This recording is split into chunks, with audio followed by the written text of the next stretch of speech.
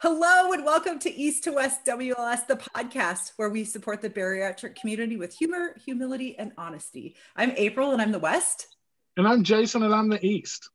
Today we are beyond excited to welcome Maddie to the podcast. Hi, Maddie. Hello. Thank you so much.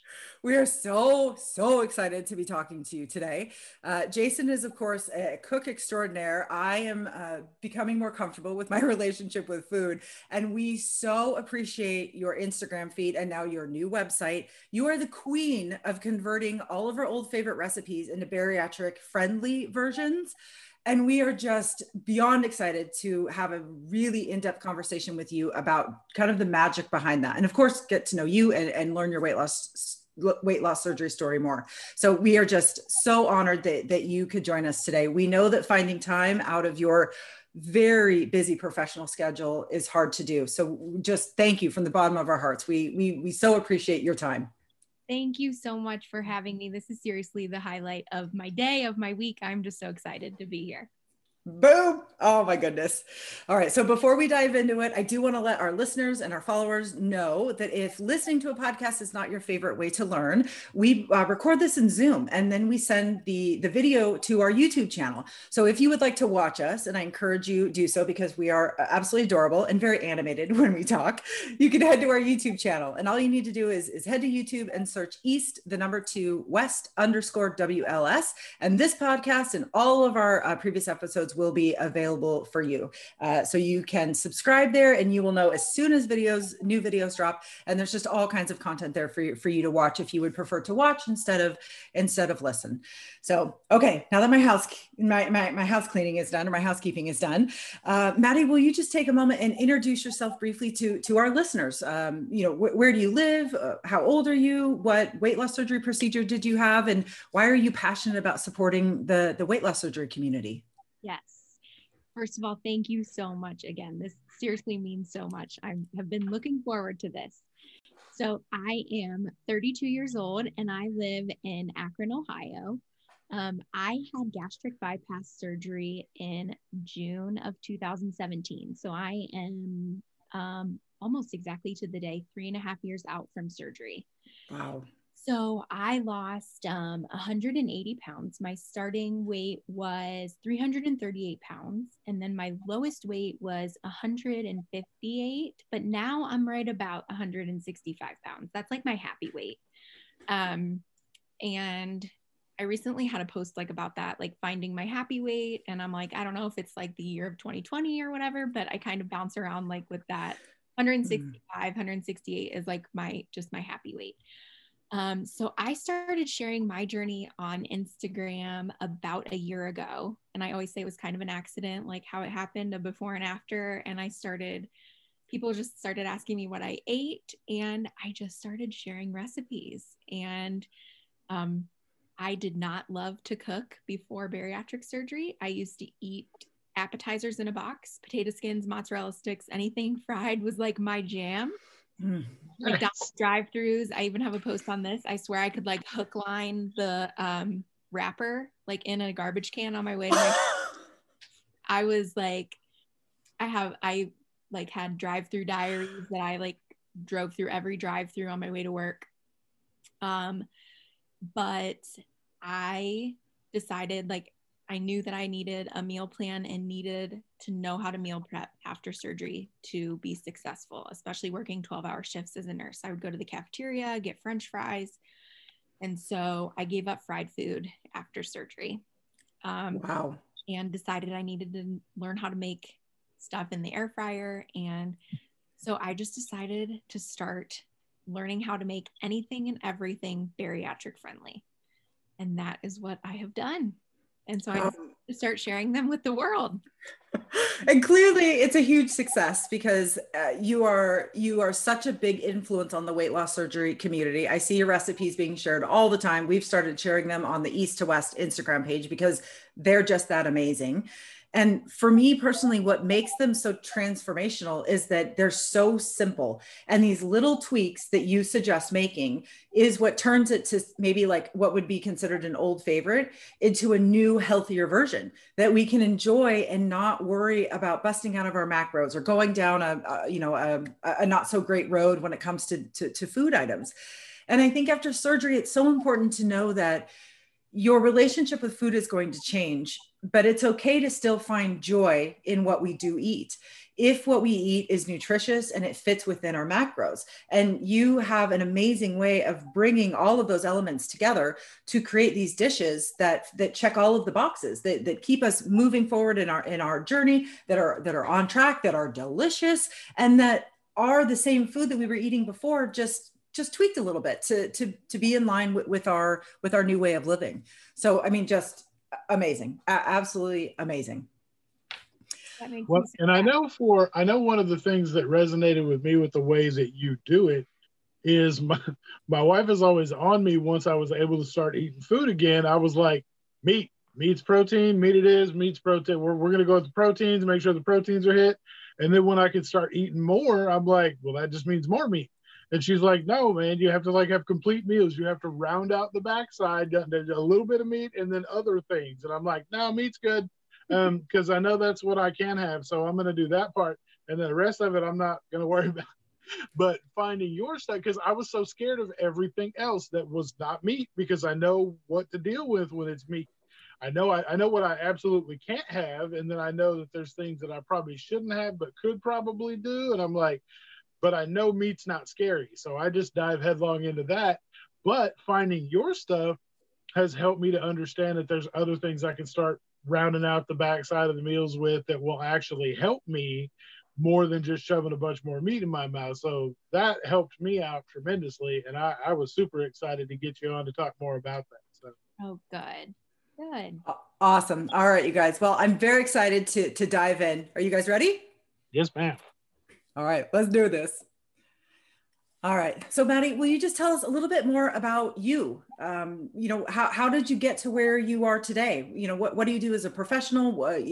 How have you become the person that you are today? So I am a registered nurse. I'm a part-time nurse. I work as an inpatient hospice nurse. And so I had, when I had gastric bypass surgery, I was a full-time nurse.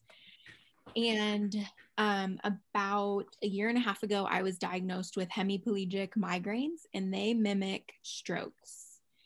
And so when I was off during that time, I didn't know if I was going to be able to go back to work as a nurse. They actually thought I had a stroke.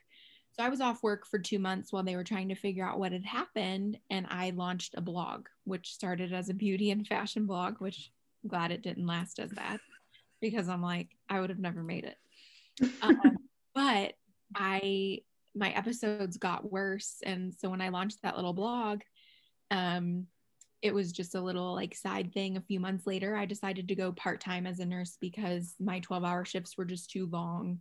And my episodes were triggered by late shifts and stress at work. And so I went to 3 8-hour shifts instead. And then lo and behold, like I do my blog now as like a little side, now full-time thing. And my part-time nurse job is my part-time job.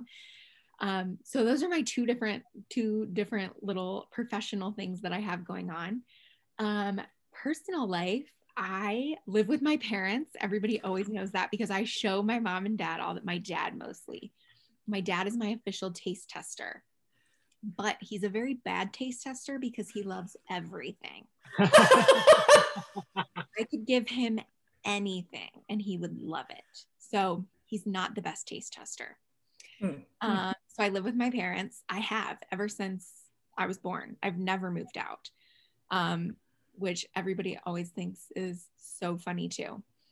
I dated briefly, like after weight loss surgery, and met some like amazing people, and then insert 2020 and who wants to date a nurse during a pandemic? Like nobody, because I have cooties. Like, so, and that's like, everybody always asks, like, are you dating? I'm like, not this year. So I'm single. And yeah, that is me in a nutshell. I love baseball. Baseball is one of my absolute favorite things ever. That was one of my decisions to have weight loss surgery.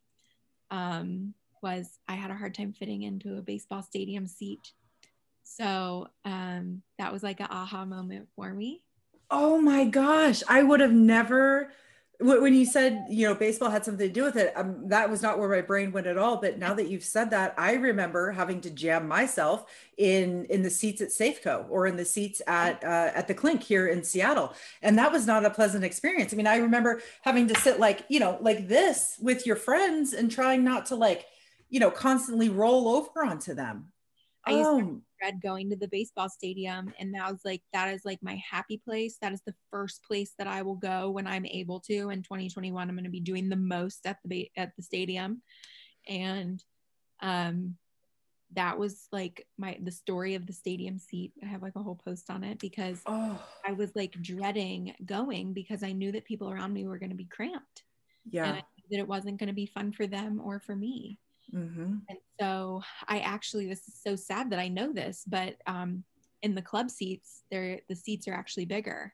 So I knew that I wanted to sit in club seats because the seats were bigger and they could fit me better. So, and I knew too, it was painful to go to the stadium because it was such a long walk from, you know, where we parked to where we were sitting, and my favorite thing to do in the entire world, there was not as much joy in it. So, and it's so heartbreaking when you come to the realization of just how much your weight is impacting your life and the joy in our lives.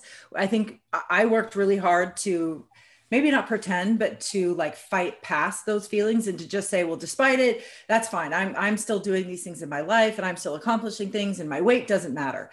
But it does, because the world is not made for larger people.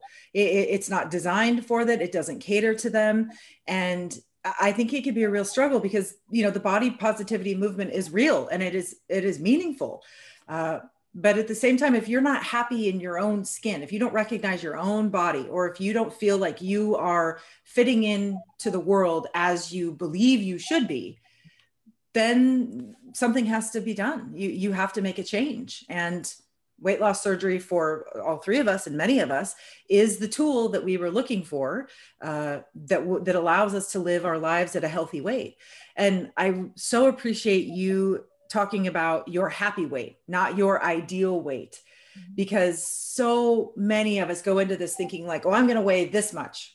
And we might get there, but we were miserable, and we're miserable living there, and we were miserable getting down there. And our bodies are really going to tell us what's the right weight for us if we listen to them. And that can be hard because it's normally not a number that it's not our goal weight. It's usually higher, but it's coming to peace with what our bodies want and how we are, you know, what feels normal for us to show up with, or to show up in the world with. And it's so refreshing to hear you say like, I've been lower, but this is my happy weight. And this is where I strive to stay. And I think that's a message that people need to hear. They need to know that that's okay. And that's normal. Yeah. And I think about that number all the time. Every time I get on the scale, I think about that number. And it's just because I'm human. And I know that was my lowest weight. And I know that if I exercised an hour and a half or 2 hours a day, I could get back down to that weight, but I don't want to do that every day. Like, exactly. I'm busy and I'm tired. And I'm like, I don't want to exercise an hour and a half a day. I want to enjoy a cookie with the neighbor kids and run outside with them. And I can still do that at 165 pounds. I don't need to lose 7 more pounds. No. Plain and simple. And I don't want to be a prisoner to the treadmill. I move my body, I'm active, and I'm happy. Oh my gosh. That resonated with me as well when you said that, because so many people put a number where they're fascinated or just obsessed with a number, and they try, and then they get down on themselves. And then, you know, more often than not, you see people sliding the other way, away from the number, because they can't keep up with the pressure that they put on themselves, let alone them thinking, well, now I've told everybody this is the weight I've got to get to. So now the pressure's on double because I'm pressuring myself, and now they're all expecting me to be down there. And then it's this, and there's some of those double-edged swords that come with sharing so much of your journey. Yeah. That you know, you don't stop and think about, people are going to cut you way more slack than you're going to cut yourself. Absolutely. Nobody's sitting there going, yeah, but you said you were going to get down to 140. What happened to that? Like 2 posts ago on last Tuesday, you said, and you can be like, yeah, guess what? I lied. Yep. Like, and I purposely leave that down 180 pounds in my bio so that I can tell people I lost 180 pounds, but because I have heard a lot of other people talk about this too now, and I'm really happy that it's being talked about, because there's a lot of things in this community that we need to normalize, because there's a lot of people that are putting that pressure on themselves, that your lowest weight is the weight you're supposed to stay at. Yeah, and no. It's okay if they want to and they want to try to, but for the people who don't know that it is normal to gain back 10 or possibly 15 pounds, also not to mention that I'm like, if I come out of this pandemic with just 15 pounds, I'm blessed. Like, man, and highly favored, because there's a lot of people that'll get down to their goal, and I've seen them, they get down to their goal weight and they're like, well, I'm battling regain, I'm up another 8 pounds. And I'm like, but really not though. Your body's probably leveling out, being like, you may want to be 150, but we're really a lot better at like 158. Yeah. And I'm like, I'm just finding my happy weight and my set point and living life at maintenance. Yes. So much of what you said, Jason, I always say this, it so resonates with us, because to weigh a certain weight, you're really going to have to go above and beyond. And if you can't commit to that for the rest of your life, and if you're not going to be happy committing that to the rest of your life, then you're almost in the danger zone of going back in the opposite direction, right? So if you just listen to your body, if you do what feels right and that's sustainable for you, you're going to land at a low weight that you can maintain for the rest of your life. But if you're constantly battling that lower number, it doesn't end well. That's where people get into the danger zone, right? Because then I'm too low, and I'm doing too much, and I'm hyper focusing on this. It's almost like you've transferred your addiction, to food, your addiction or dependence to food, to exercise, or something that you really can take in a bad direction. So I've done that before, like in high school, where I did tons of running and trying to get ready and be a certain size for prom or what, so it can be really dangerous. It can be. And I did want to ask you about that. What is your weight story? Were you always a heavier person? Did it come on at a certain time? Or what contributed to your larger weight? I was actually, the first time that I was considered overweight or obese, I was 5. So I was 5 years old. Wow. And my parents have both always been, I think that my dad definitely has the potential to be overweight if he did not exercise a ton. And my dad is totally okay with me saying this. My dad's a recovering alcoholic. He's very active in the program of AA. And I definitely have like an addictive personality. Like, I'm always stocking up on stuff. My parents are always like, you buy in bulk. And I'm like, yeah, you guys weren't complaining when 2020 started and I had 4 deodorants, but I buy everything in bulk. And so, but my mom is very small. And so I think but I've always really been drawn to like the unhealthy foods. If there was like 5 foods in front of me, I picked the highest fat, the highest carb, fried food, deep fried food. Like, I love it. Pizza, anything deep fried is my jam. So that was just like a trigger food for me. So all through, I tried Atkins, I tried Weight Watchers, Jenny Craig, hypnotism.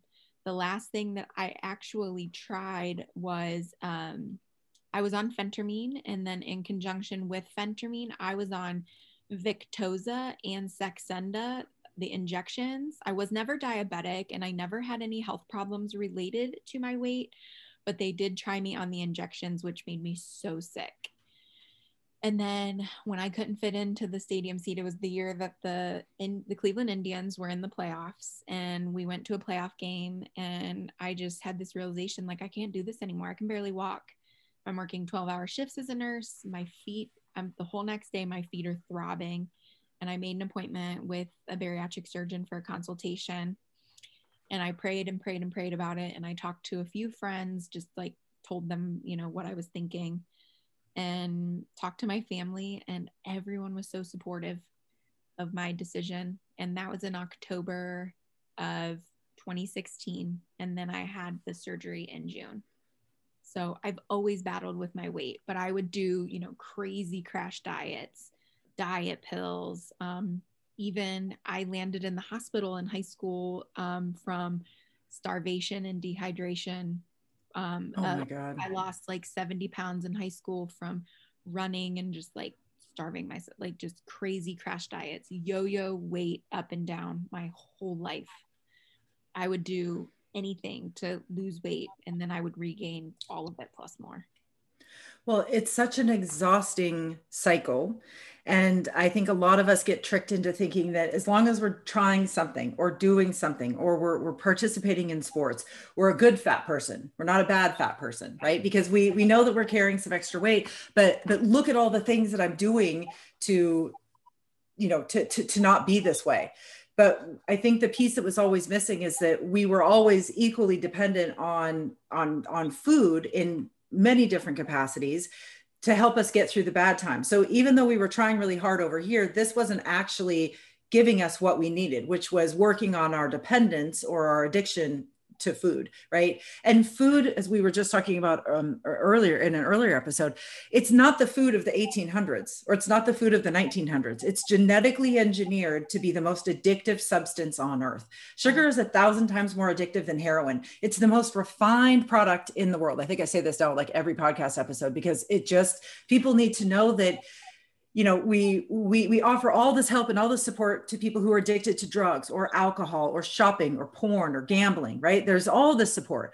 But when it comes to food, well, how could you be addicted to food? You need food to survive. You just need to eat less. But it's the exact same thing. It's engineered to be the most addictive substance in the world. And as soon as our brains make that connection between I'm suffering, how do I get out of suffering? And it's food, you're a goner. I mean, no matter what you do, Jenny Craig, Weight Watchers, Atkins, pills, all that kind of stuff, it does not combat what the actual issue is. And it's frustrating to know that this is how this is dealt with in our society. The upside is that there's people like us that are publicly saying we access this medical tool to live our lives at a healthy weight. There's nothing wrong with doing it. And here's how we've used this tool to live our lives at a healthy way. I've never yet met somebody who was open and honest about their bariatric experience that doesn't say the mental health side of it is the number one. That's the tool, right? That's where the work is. It's great that you have this physical tool that you can use, but that's secondary to all of the mental work that goes into, you know, understanding and rewiring our brains to not be dependent or addicted on food. Well, and it's like, you know, one of the things, Maddie, you said that you've always been addicted to the worst types of food, or you've been drawn to those foods. I've always been the same way, the highest fat, the fried, whatever it is. And, you know, the addiction side of it, when people are like, you know, well, the only thing you need to worry about is pushing yourself away from the table or putting the fork down, or what, you know, those are your exercises you need to do. Like, and the thing about it is, it's like, people don't get it. Like, I love pizza, but I love meat pizza. I love pepperoni sauce, like all the meat pizza, whatever. If it's got all the vegetable stuff like Supreme and all that, keep it away. I don't care about any of that until the meat's gone. If the meat's gone and there's still any of the other stuff left, I don't care what's on it.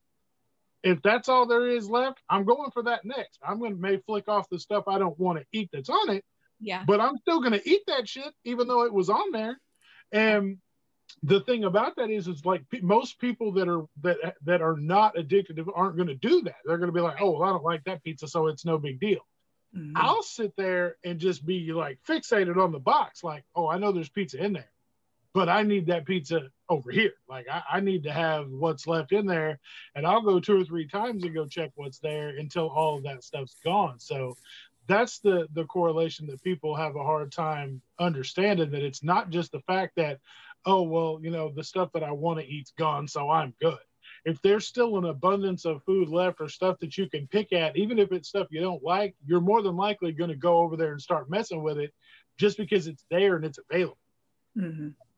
Yeah. Well, you leave your mind until it's gone. Like, I think I wrote a post on that at one time that like I used to have to like physically destroy food before I threw it in the trash can, because I ate food out of a trash can, like in a box out of it that was in a to-go box. Like, because it's in the box. It's clean. Yes. Oh, yeah. Yep. Well, and you just can't explain that to people until you're on, I think, this side of weight loss surgery, because it's just not rational. It doesn't make sense.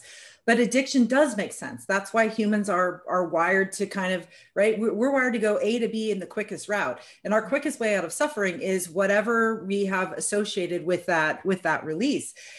You know, it would be like going to a heroin addict and saying, well, you can only have half a dose of heroin. That's it.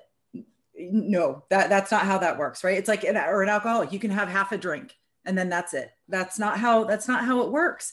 And for some reason, society has not recognized food addiction, food dependence, the way that it recognizes these other things that humans can be dependent on. But thankfully, we found a tool that helps us, right? Gives us a little leg up against our food battles. And clearly you have been very successful in that. You have maintained your weight for 2.5 to 3 years now, or a little bit longer. So what are some of your keys to maintaining your weight? What have you found really helps you? One of the number one things is that, and I shared this recently too, is that once I wrapped my mind around this, I felt so at ease that food is not going anywhere. So like, I will always think of this when I'm eating anything, whether it's, you know, like sometimes I'll have a treat meal or whatever with my friends at work and we'll get like a calzone, I don't know, whatever it is. And I'll think that place is open 7 days a week. I can order that next week if I really want it. I can't give this to the starving children. They're not here next to me. It's not going anywhere. It's not going to get up and grow legs and walk away. It's going to be available to me. So I don't need to eat another bite. Once I like I can go tomorrow and buy the Doritos or whatever food it is. Mm-hmm. Like, I don't need to overeat it. I can go back to Target and buy another bag tomorrow. And like, I don't know why that just gave me like a lot of like peace that I can like have it anytime I want.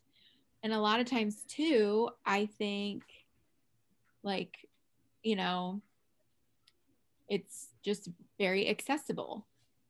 And that has been like just very much put my mind at ease a lot, because I had a lot of anxiety around food. I was also someone too that right after surgery, like I was very scared to, like you, Jason, I was like, I'm only going to eat meat. I'm not going to eat carbs. I'm too scared to mess this up because this is my one shot. Mm-hmm. Like, I only have one shot to do this. And so I, you know, once I started adding things back in, that was when I had like a 4-month stall. And once I started adding in a few like carbs and stuff, my stall broke, which was kind of crazy. Yep. But I think too, realizing that this is like, I'm in this for like the long haul, and realizing like this has to be maintainable, and I can't live on, you know, just egg whites and spinach, you know, making it and adding other things into my recipes that are family friendly, that I can make for my entire family. But oh, it's so hard to even think of like just the whole journey. It seems like I've been doing this forever, but then it seems like it's, you know what I mean? Right. We were just having this conversation earlier. I think, you know, we reach a point in our recovery and we think like, okay, like things are normal. And then something else shifts, or we learn something new, or a new piece kind of like falls into place. And then it's almost like we're starting over again. But every time we learn something new, we're just growing a little bit larger. We're, you know, in our understanding and growing in our capacity to live our lives forever at a healthy weight, right? Like for me, I lived at an unhealthy weight for 30 something years. That's not going to magically just turn the moment I wake up from surgery, or a year after surgery, or 2 years after surgery. It's been so helpful for us to talk to people who are 5, 6, 7, 8, 10, 15 years out of their procedure. And they're talking about the exact same thing that I'm worried about, because they're still doing it. They're still living it. But it's nice to know that, okay, my fears are founded, or my worries are founded, but I have tools and people and resources out there that can help me overcome these moments of, oh, right. Oh, I just don't know what to do. It's what makes the community, I think, so powerful, is that finally people are kind of like coming out of the shadows and saying, no, I had it done. This is how I was successful, and you can do it too. Because as you so beautifully said, there really is a lot of fear and anxiety around eating the wrong thing after surgery. I just went through this huge thing. I don't want to mess it up, but I messed it up before because I ate all the things that I'm still wanting to eat. I mean, you're just like panicked almost about it. There's been a lot of ruts this year at the beginning of, at the beginning of the pandemic. It was, do I order groceries? And then when I first ordered groceries, they wanted to swap out a lot of things. And that was just not okay with me, because I need certain things to cook. And then it got to a point where, with wearing my N95 and stuff, there wasn't a lot of time for me to heat up meals. So I started doing the protein boxes where I would have hard-boiled eggs and different things. And then it got to a point just last week. We have a kitchen at work at the inpatient hospice facility that I work at, and our staff fridge is in the back. And so I started putting my lunch in the kitchen in the front, because that's where I walk by most. And that's where I'm able to take my breaks, because we're not allowed to be near each other when we take off our masks because of the virus. So it's almost been like I have to find kind of how I can, like, if I walk by the kitchen in the front, there's cookies there. And it was very easy for me just to grab a cookie when I'm very busy. So it's been really hard to navigate this year, how for me to easily have access to my things with the refrigerator and it's just been so hard, and groceries, and just having access to, and I'm really fortunate that I haven't lost my job, and I've had access to, money to purchase my food. There's people in our community who haven't had a job. And there's a lot of things that have went into this year that, besides just COVID, that have been, really devastating to a lot of people. But at the beginning of all of this, I said, even if I don't have time to exercise, I have to meal prep, and that is the one thing. So I need my groceries. I can't have them swapping out, certain things for different. So I have to go to the grocery store. So I do still go to the grocery store. I try and go only twice a month, because I don't want to be around that many people, mostly for the safety of them too, because like me being around so many patients, but it's just been kind of like I have to navigate that too. So that's been a little bit difficult, but we're making it.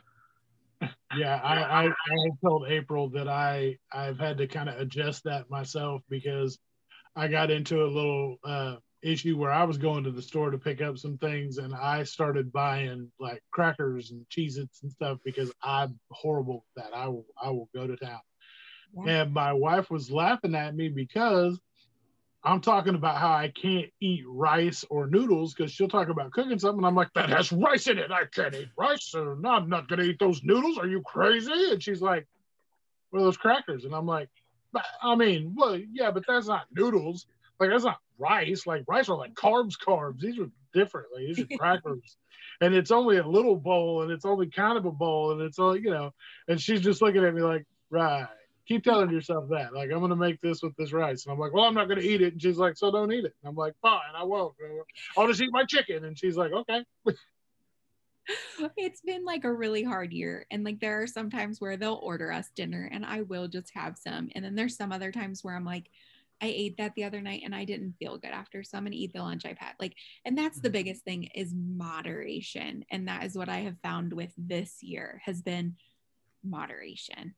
And that is, sometimes I don't like that word, because it's like, I feel like us as bariatric patients aren't very good at that word. No, we're really not. We are really like, not. We're trying. I feel like if I knew moderation, I wouldn't have gotten this boat in the first place.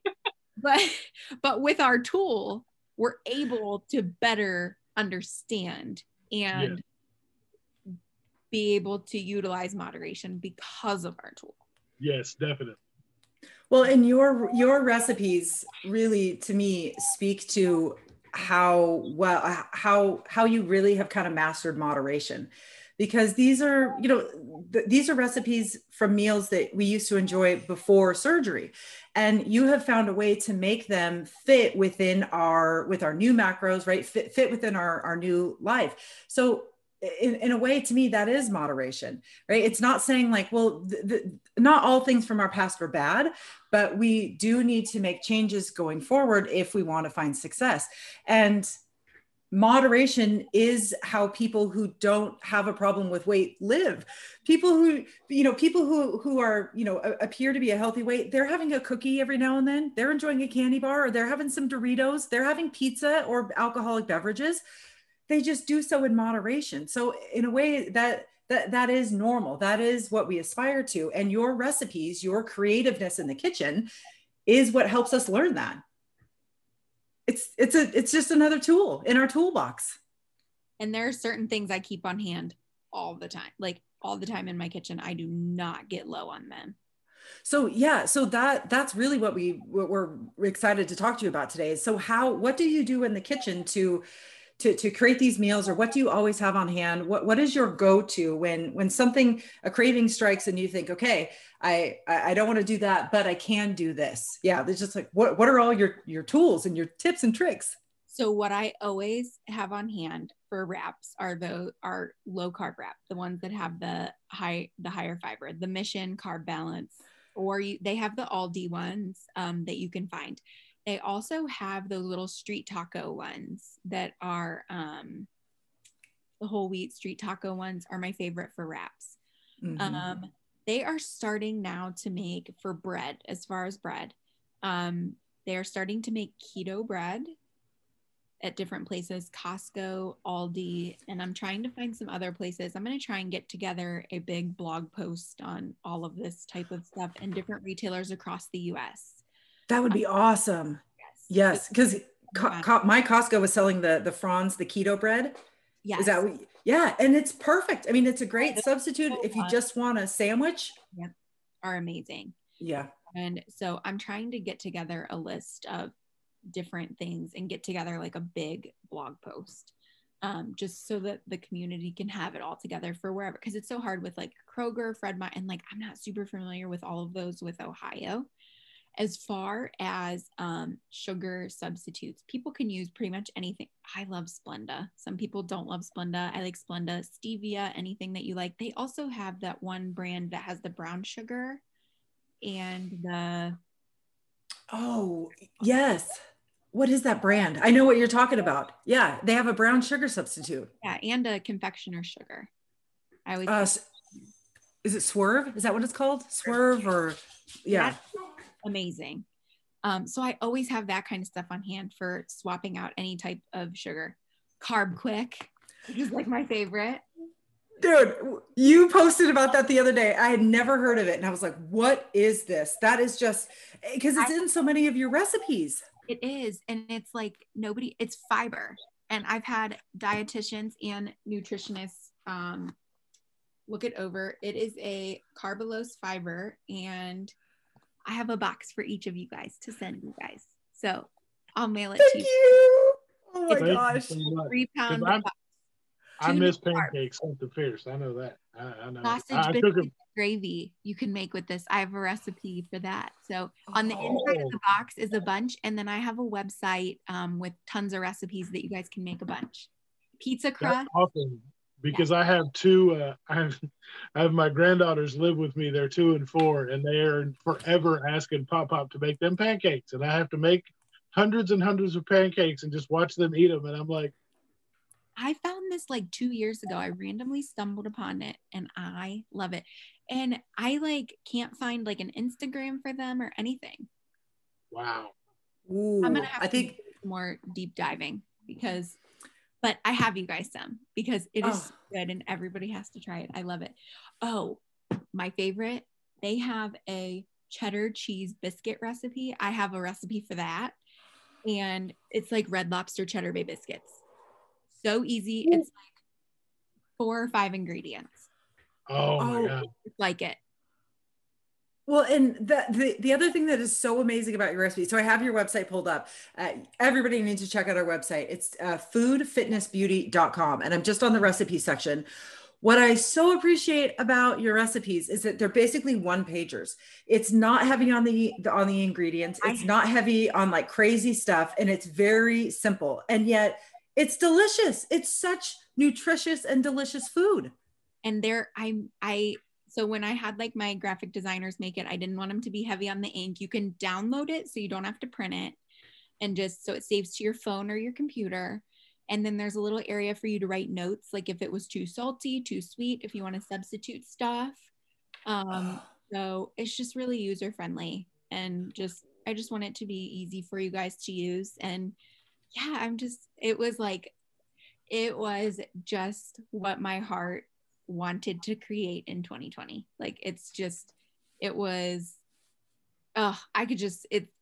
like I keep looking at it and I cannot believe that it is like my little space, and it is just the biggest like labor of love that I am so happy to spread with the world. I have someone who messaged me and said, like, I told my daughter we're making a Maddie recipe tonight. And I was like, oh my gosh, like, it's just like, that makes my heart so happy, because I love to cook and I love to share. Like, there's nothing that makes me happier than somebody saying like, we ate one of your meals tonight and it like tasted so good, because I love it. Like, it's just, I love to cook. So, and I want it to be like good for the family. I take food over to my neighbors all the time, like the little neighbor kids, and they even like most of it, and they're picky little things. Well, yeah, looking at these recipes, I mean, cheeseburger soup, zucchini bites, no bake protein bars, pizza chaffles, mini chicken pot pie bites. Yeah, I mean, they're just like easy, and they're honestly like, I made all of them up like myself, and those are ones that I've made up since I had surgery, and they're just like stuff that I just like home cooked kind of meals that I just like share. Well, now you're going to be part of the lexicon with Maddie meals. It's going to be the thing. It's, everybody's going to be like, hey, I had a Maddie meal and it was amazing. Like, that's so awesome. I just love to cook. And so and then I always keep on hand too almond flour and coconut flour. I try and find it. I feel like the most reasonable place to get it is Walmart or Amazon, anywhere that they have. But sometimes those can be very overpriced. I'm also the biggest bargain shopper. Well, you have to be. I mean, you working hard for that money. Why would you want to give it away for free? No. Yes, I try and be the absolute biggest bargain shopper. So I try not to have a lot of, you'll notice in my recipes, I try not to have a lot of specialty ingredients. Carb Quick is one of those specialty ingredients that is like, one of like I'm not very like bougie with my recipe. You don't have to go to Whole Foods. You can go to Aldi or Walmart and get the ingredients. That's fantastic, because I got an Aldi down the street, and I go the other way. I go to Publix because Publix loves me, and so sometimes when I need the specialty stuff, I can go to Publix if I have to. Yes, like sugar-free relish is one of have you guys had sugar-free relish with the Splenda? You can make tartar sauce with it. That is my jam. Mm-hmm. So they have it at Publix, because I had someone message me and I looked up the brand they had at Publix. So it's made with Splenda, and you can mix it with light mayo. So like, I just think of like all these different ways. You could also take regular relish and you could put Splenda in it and mix with light mayo and make like a baked cod and have like fish with tartar sauce. Like, nice. If you guys have any recipes or have one, just message me and I will tear it apart for you. Yes. Dude, it is amazing, because again, I keep saying this, so I'm sorry, but what makes this so powerful, or what makes what you're doing so amazing, is that no matter where you are in the United States or where you're at in the world, and no matter, whatever your access is to food, right? Food security is an issue. The cost of food, all that type of thing plays into our success after bariatric surgery. And if we have go-to recipes that are affordable and available anywhere, no matter where we live, we have, excuse my pun, a recipe for success, because not only is the food that you're eating affordable and accessible, it's nutritious, it fits within your macros, everybody in your family is going to enjoy it. Everybody can eat the same thing. And it's a common place for us to come together as a family or as a community, because food is a part of the human experience. We can't take it out. I got to a very dark place a couple months after surgery. I swore off food. I said, F it, I'm done. I'm going to live off protein shakes. I don't need this, because it was so frustrating and it brought up so much anxiety. But a huge part of my identity is entertaining and being social. And that involves food. I love to entertain. I love to set a beautiful table. So I had to come up with a way to create or to restore a healthy relationship with food. And my gateway was a woman named Terry Turner. She founded No Crumbs Left, but her philosophy is very, very similar to yours. It's marvelous. It's everyday food made marvelous. And just by these little tools, these little tweaks, these little things that I didn't know exist, the chemistry of food comes together and creates this amazing dining experience that transcends the act of eating. Right? It's connecting to family. It's connecting to friends. It's feeding my body and feeling my body being thankful for the nutrition that I'm giving it. Because before surgery, food was pleasure. Food was numbing out. Food was a drug. And I really didn't care if it tasted outside of a certain flavor profile. I'm just consuming this because I need some relief. But now that's not the case at all. Now I'm actually enjoying food because of how it tastes and the nutrition and the texture and the smell and the chemistry. There's so much more that goes into it than just the act of eating. And your recipes bring all of those things together beautifully. I think too, a lot of times people think that they need all of like the fancy brand name things to succeed. And it's, you really don't. You can get some canned vegetables and some canned chicken and mix it together and have a protein filled meal. And that's really super important right now at a time when so many families are struggling. And that's why I always tell people, if they're having trouble with, coming up with meals, and if they're struggling with money and they need to come up with a way to come up with affordable meals, to message me and tell me kind of what their budget is and the things that they like. And I can kind of help them come up with some ways that they can access things, that, because you don't need a $3 protein bar, and you do not need that kind of stuff. Those are nice to grab and go. Honestly, my favorite protein bar is the Nature Valley. You can get a box for $3 for 5 or 6 of them. I get them at like Target or Giant Eagle, and they have they're decent. They're 10 grams of protein. I keep those in my locker because I'm a bargain shopper. But I mean, there's so many things, and it's nice to treat yourself if you're able to, but right now there's a lot of people who need really affordable options. Yes. And the other thing that's important, which you were kind of alluding to, it's nice to have these grab and go options when we're in a rush or when we're short on time. But I always think of those options as, that's not real food. I mean, it is food, but it's processed. And we're not going to get the same nutritional bang for our buck by always going to the processed food. So I think to have a really balanced, recovery and a balanced nutritional profile after surgery, you really need to access both options. You need whole ingredient, real food cooking and leftovers and meals. And then you do need those grab and go quick options, because in the moment, if we're needing something and we're panicked, if we have those grab and go options, we're going to do that instead of the drive-through. We're going to do that instead of stopping by the convenience store. And the more times that we can make the healthier choice, the more that just becomes our habit. And the further along in our recovery we can go. Yeah. So what do you do when you need, you're dying for some comfort food and you want it to be aligned to your bariatric needs? What do you do? What's your process for taking an old favorite recipe and converting it to a bariatrically friendly one? Oh my goodness. So what I will do is I will grab a recipe. A lot of times too, I feel like I'll combine like multiple of them. Like sometimes I'll look on Pinterest and I'll see as far as deviled eggs or I've been on an egg kick. I feel like the egg's perfect food. That's a perfect food that is so reasonable. You can throw it, boil them. But I'll kind of look around and see. And if you'll notice, a lot of my recipes, instead of having a quarter teaspoon they're all half 1, 1, 1. They're super like basic leveled off, like 1, 1, 1, 1. So I will look. Oh, I have one. That's what I did with the apple crisp.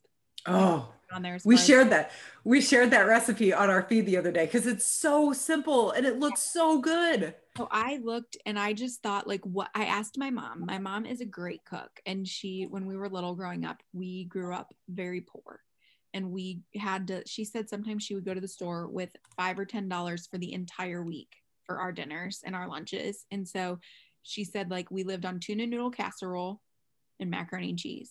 And so we ate a lot of apple crisp. So I said, Mom, how did you make it? And she said, butter. And so I said, like, so I'm thinking in my head, like, okay, I would need brown sugar, I would need oats, I would need butter and apples. So I'm like, well, I have that Swerve brown sugar. So I just am always thinking what I could do to like substitute.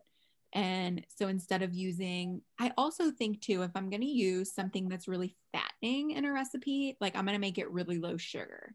Or if I'm going to use something that has a little bit of sugar, like apples, I'm going to use something that has like regular sugar. Or natural sugar. I'm going to use maybe a little bit lower fat of something. I don't know where I got that idea, but I'm like, just so it's not higher fat and higher natural sugar. Or I'm just going to have a smaller amount because it's filling. Like I can eat a little bit of that. And again, it's your magic word. It's moderation. Yes, it's just moderation. And sometimes that's just a really nice treat. I can usually eat like about a half a cup of that, and I'll take it to work for like a nice little treat or whatever. And sometimes that's great with Cool Whip. Yes. It's like a dessert. And especially with this recipe. So yeah, I just pulled it up on your website. It's 3 apples, a half a stick of butter, a half a cup of Swerve brown sugar, and 1 cup of oats, right? And oats are nutritious. Apples are great. Butter, okay. That's not a huge amount of butter at all, considering, what it's making. And then the brown sugar. And what I really appreciate about a recipe like this is that if I was serving this, let's say at a dinner party, or if I was making it for my husband and I could easily prepare this in a single serve ramekin. And then I have my own private dessert that's just built for me. And I don't need to worry about eating too much or too less because I've served myself up. And what a wonderful way to present it as well. I mean, not only is it going to smell delicious, but it's going to look beautiful in my own little personal, serveware. So smart. And I don't know if I put in the notes there, but I like to leave the skins on mine for like fiber on the apples, and I like the crunch of it. I don't know if I put that on there, but I did. Yeah. And so there's like just different ways that, and I tried it like a couple, sometimes I will try it before I share it. And sometimes I will just cook right along with you and be like, that was a fail. But I mean, that's part of that though. If you're going to put recipes and things out there and attempts out there to do things like that, you've got to share in the fails as well as the successes. And I think that's what kind of helps people resonate with what you do. The funniest was I made those cheese square crackers and they all melted together. And I was like, well, this was a big fail. And I gave it to my dad. I'm like, bon appetit. And he was like, this is a big cheese log. Nothing wrong with that. Nothing wrong with that. It's a real hot mess over here, but my dad's not going to be able to go to the bathroom for a week. Dude, you were talking about earlier, you were talking about the low carb wraps and the street taco wraps. I found wheat baked tostada shells, and I can't remember who it is that makes them right off the top of my head, but I found them at Publix, and I've been obsessed with those. And I've been making tostadas with low-fat refried beans, low-fat Old El Paso taco sauce, and they make Old El Paso light queso as well. I love queso. So I've thrown that all together with some really light, just Mexican blend cheese on top. Everyday lunch, I'm like, oh, there it is. I'm just like, it's so exciting because I'm a big flavor profile guy when it comes to that. So when I meal prep, I'll usually do it in 2 or 3 different ways.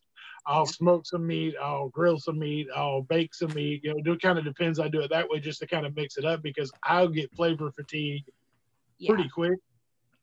So to keep from doing that, I just have different, I'll smoke some chicken thighs, but I'll bake some chicken breast, and then I'll do, different kinds of, just different ways of doing stuff just to kind of mix it up. But I've been stuck on those now for like a week solid. But I was like, are you switching anything up? And I'm like, nope. Like tostada it is. I'm like, because it's so good. I guess I missed like the crunch of all that. So it's been amazing. I love meat. I will just put a ton of meat on the grill and just like have a bunch of meat cooked up, because when I'm hungry, that's what I'm going for is meat. And then I'll be like, that's like the basis of every meal of mine is the meat.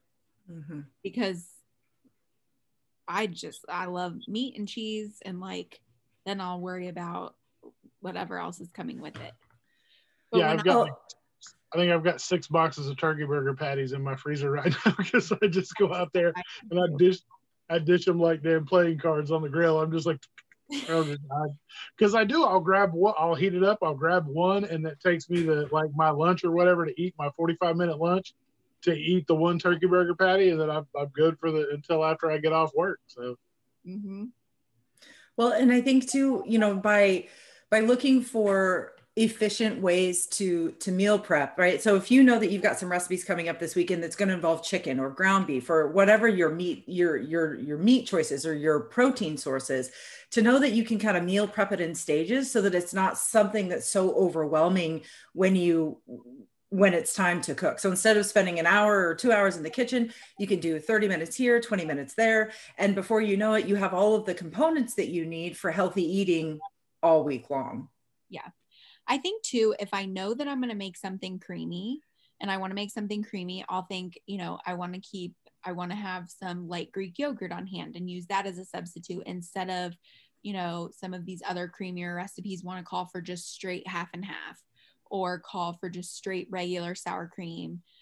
So that's another really good swap that I'll use. Another swap that I will use sometimes instead of butter, which I'm on the fence sometimes about this, is you can actually use unsweetened applesauce, or that's the ones instead of oil, instead of straight oil. But sometimes oil is not awful, like if you want to use extra virgin olive oil. But if you are wanting, there's like so many good swaps that I can just make. I'll tend to use the oil if it's a little bit lesser of an amount.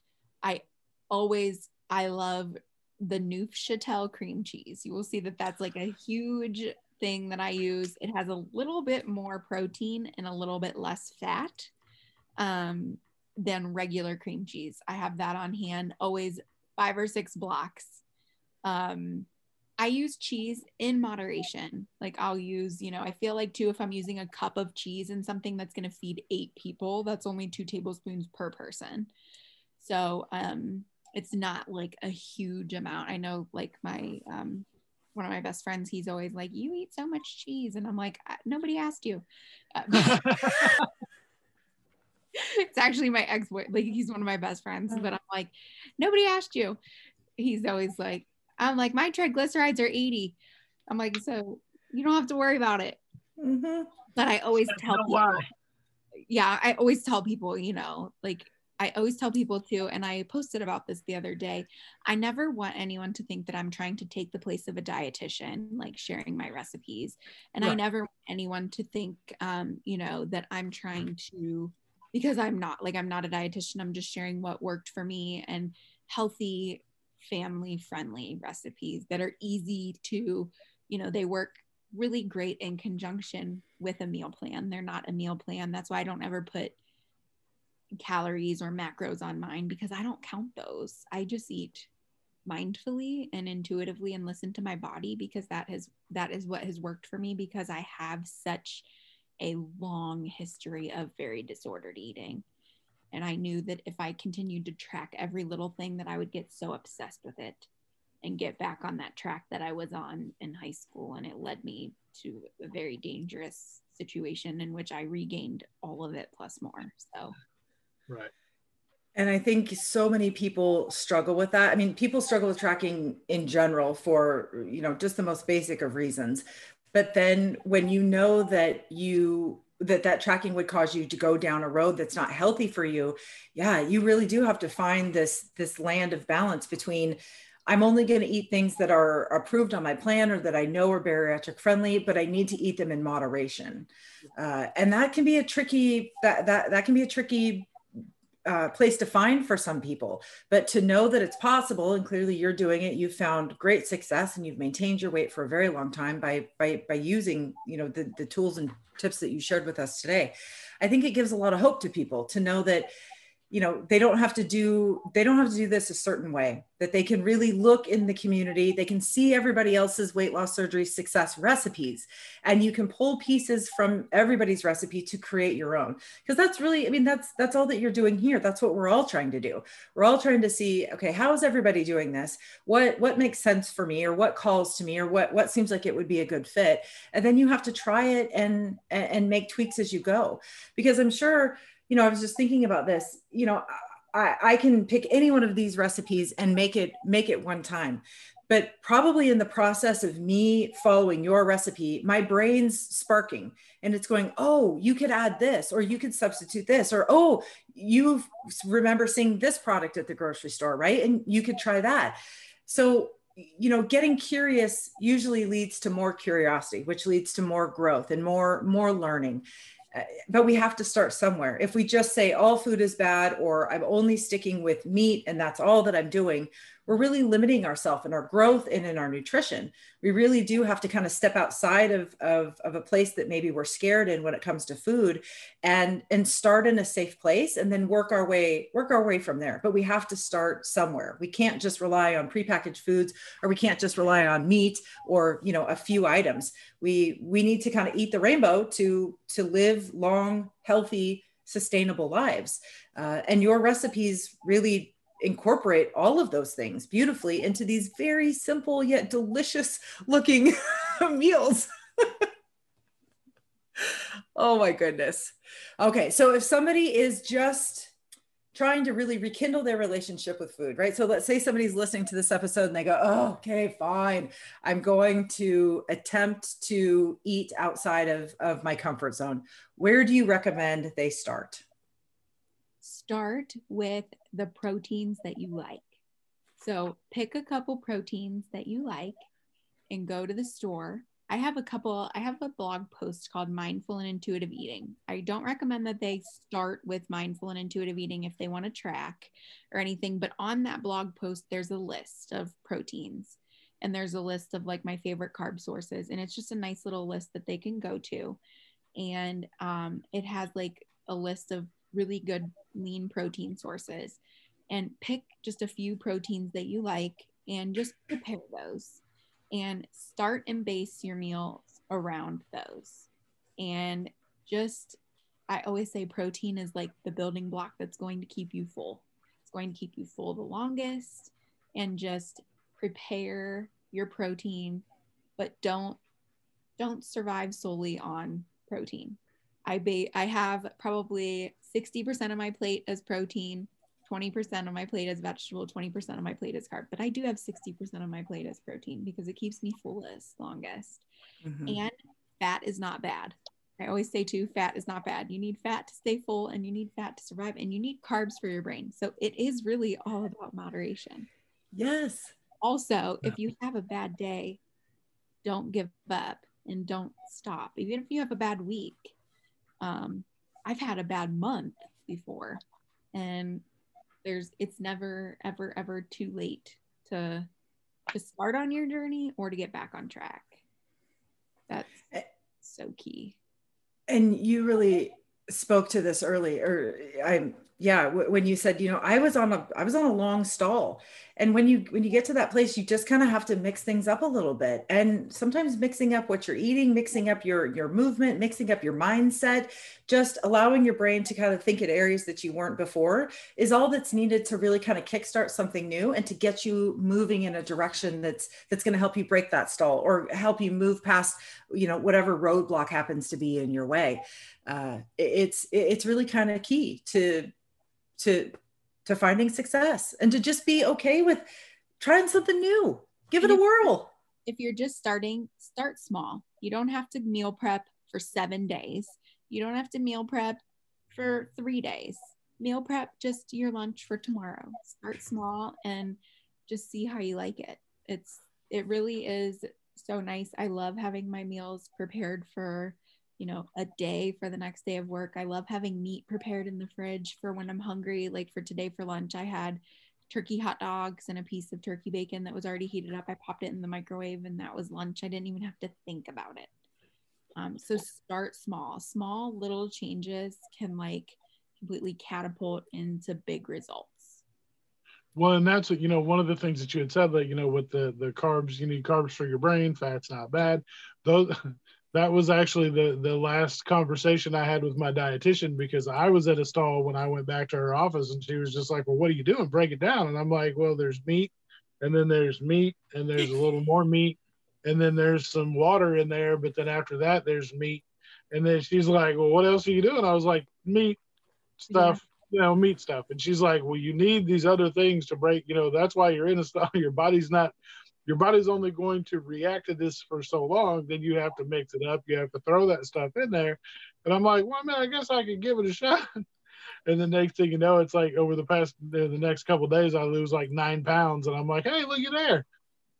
It's so true. For the first year, my dietitian yelled at me and said, like, you are not eating enough carbs. You're in ketosis for a year. And I was like, I'm too scared. And she was like, right. You need to eat corn and bread and like give it a try. And like, boom, like 12 pounds. And I was like, this makes no sense. But I was like, I'll do it. Yeah, because I did. I mean, I'm over here like, I'm like, no, with the carbs, no, with the fat. And then finally I did. I'm just like, oh, okay. Hey, this is cool.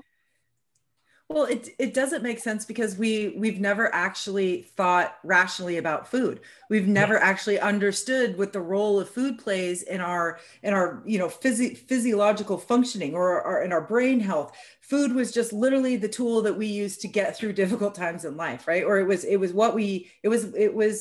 it wasn't really nutrition. It was just the thing. And now all of a sudden after surgery, not only are you confronting this unhealthy relationship that you've probably had with food, but then you realize, oh, I don't actually know what food is. And I don't actually know what it does. And I don't know how to prepare it because that wasn't even on my radar. That's not what food was before surgery. So, when you were talking about kind of the anxiety that comes around food, I think that all of that is really tied into that. And for us to find lasting long-term success, we need to recreate our relationship with food. We need to understand its purpose. We need to understand kind of the magic and the chemistry that can be behind it. And we need to learn how to bring all of the parts of food that we need to survive together in a very nice little package for us. And clearly it's possible because you have a whole website dedicated to that. Oh my goodness. This has just been amazing. We cannot thank you enough for sharing with us your tips and tricks on how we can turn all of our old favorites into bariatric friendly ones. And I know that you say it all the time on Instagram and on your website, but you want to be a resource for this community. So if somebody has kind of an old faithful recipe that they would like to turn into a bariatric friendly one, they can reach out to you and you will help them tweak it. Yes. And then I'll share it with everyone because it's probably, I'm always looking for ideas to share with everyone because I'm always looking for, so send me any ideas that anyone has. Oh, I cannot wait. I have a few that I have on the top of my brain and I'm very excited to send them to you because like I said, food is our connection to family. And if I can find a way to make my great grandmother's recipe or my grandfather's recipe, but in a bariatric friendly way, that's a win-win. I get to reconnect with my past and I get to eat something that's nutritious. So very excited about that. I'm always looking for new ideas because sometimes I get like, what am I going to make next? Like I feel like I'm always like making like Mexican dishes. I don't know why I'm always like gravitating towards like ground beef with like cheese. And I'm like, I need something different. So we can definitely help you spice it. Yeah, we can definitely help you spice it up. Perfect. Wonderful. So before we go, is there anything that you want our listeners or our followers to know? Is there any like bit of wisdom or a favorite quote? Is there anything that you want to tell somebody who's either thinking about going through the weight loss surgery process or is on the other side? I always tell everyone this is the best decision that I've ever made in my entire life. It has not been easy. I had some complications after surgery, but I would do it again a million times over. I've never regretted it one time. The first month I was, like, what did I do? It's the most amazing thing ever. And I shared with you guys earlier, I remember right before surgery, I was like, I'm going to get this done. I'm going to get a tummy tuck, get my boobs done, get all the stuff tucked and lifted. I look in the mirror every day with my saggy skin, my wrinkles, my post-op wound infection site, and I've never been more in love with my body. I don't know why. It's wrinkled. It's all sorts of everything, but it is like all of my excess skin, everything is proof that I've kept it off every day. Like, it's just the most amazing thing ever. I've grown as a person. I've grown in this community, and it is a whole new life and a whole new shot at life. And it's just, I'm like forever grateful for this community and just this whole new life. It's amazing. When you said that earlier about your skin, that was a real aha moment for me. I've been looking in the mirror and getting down on myself for how I look without clothes on. And my brain's kind of been going to, oh, maybe you do need plastic surgery. Maybe you need a boob lift, or maybe you need to take care of, things that are happening. But you are so right. When I look at what myself, I see progress. I see determination. I see evidence that I have done something huge and positive for myself. I need to stop looking at myself as woe is you. Look at this. It's not. This is a physical manifestation of what I have been able to accomplish with the tool of weight loss surgery. And there's nothing to be ashamed of. There's nothing to be worried about. This is a good thing. This isn't a bad thing. This is something to be celebrated. And that's a mindset and a mind shift that I have the power to make. But I would have never ever known that unless you had said that publicly. And I also always look back at the pictures of me before, and I always think like that girl in the before picture was the hero. Like, she was the one who decided to make that change. And she was the one who for 28 years carried around a morbidly obese body. Like, those legs were so strong. And that's why I look at these legs today and I'm like, they have cellulite, they have dimples, they have broken varicose veins because of all the weight that they have carried around. And they are beautiful, and they are like so deserving of love. So I'm like, I'm going to stuff them in my expensive tennis shoes that run the floors at work, and I'm going to honor them. So that's why I have grown so much in that aspect. And I'm like, I'm not going to put this body through any more surgery. I'm just going to love it in the exact form that it is. That's such an amazing outlook as well, because we talk to countless, women, and we see countless women on Instagram that go through that, and some men. I feel like it's a little bit less on the men's side than the female side of it. I know eventually when I get down there, I'm going to be battling some of the same stuff. I've lost 164 pounds already. Haven't had to deal with a lot of loose skin so far, just kind of because of my build type. Mm-hmm. But I kind of look at it like almost the same way that you do now that I've talked to you about it. I don't really know that I'll ever reach a point that I will do anything about it, unless it gets to be a hazard, like a health hazard. Then of course I'll do something. But if it's not, I don't know that I'll do anything about it either. And I thank you for that outlook on that, because I don't know that I would have reached that outlook without hearing you say that.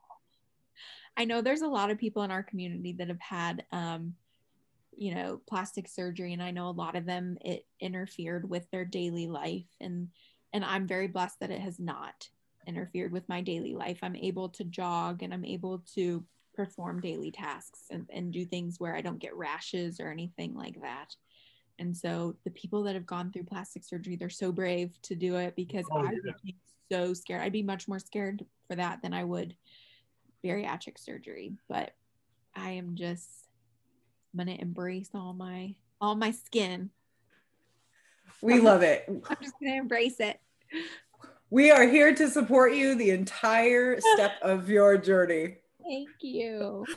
Oh my gosh, Maddie, we cannot thank you enough for joining us. Your insights and your wisdom and your honesty is so appreciated by us. It's appreciated by everybody in this community. We know how much of an influence you make on people's lives, and we just thank you for continuing to be that ray of light, that source of hope, that place of inspiration, because everybody needs it every now and then. And it takes a lot of energy and a lot of effort to create what you have created.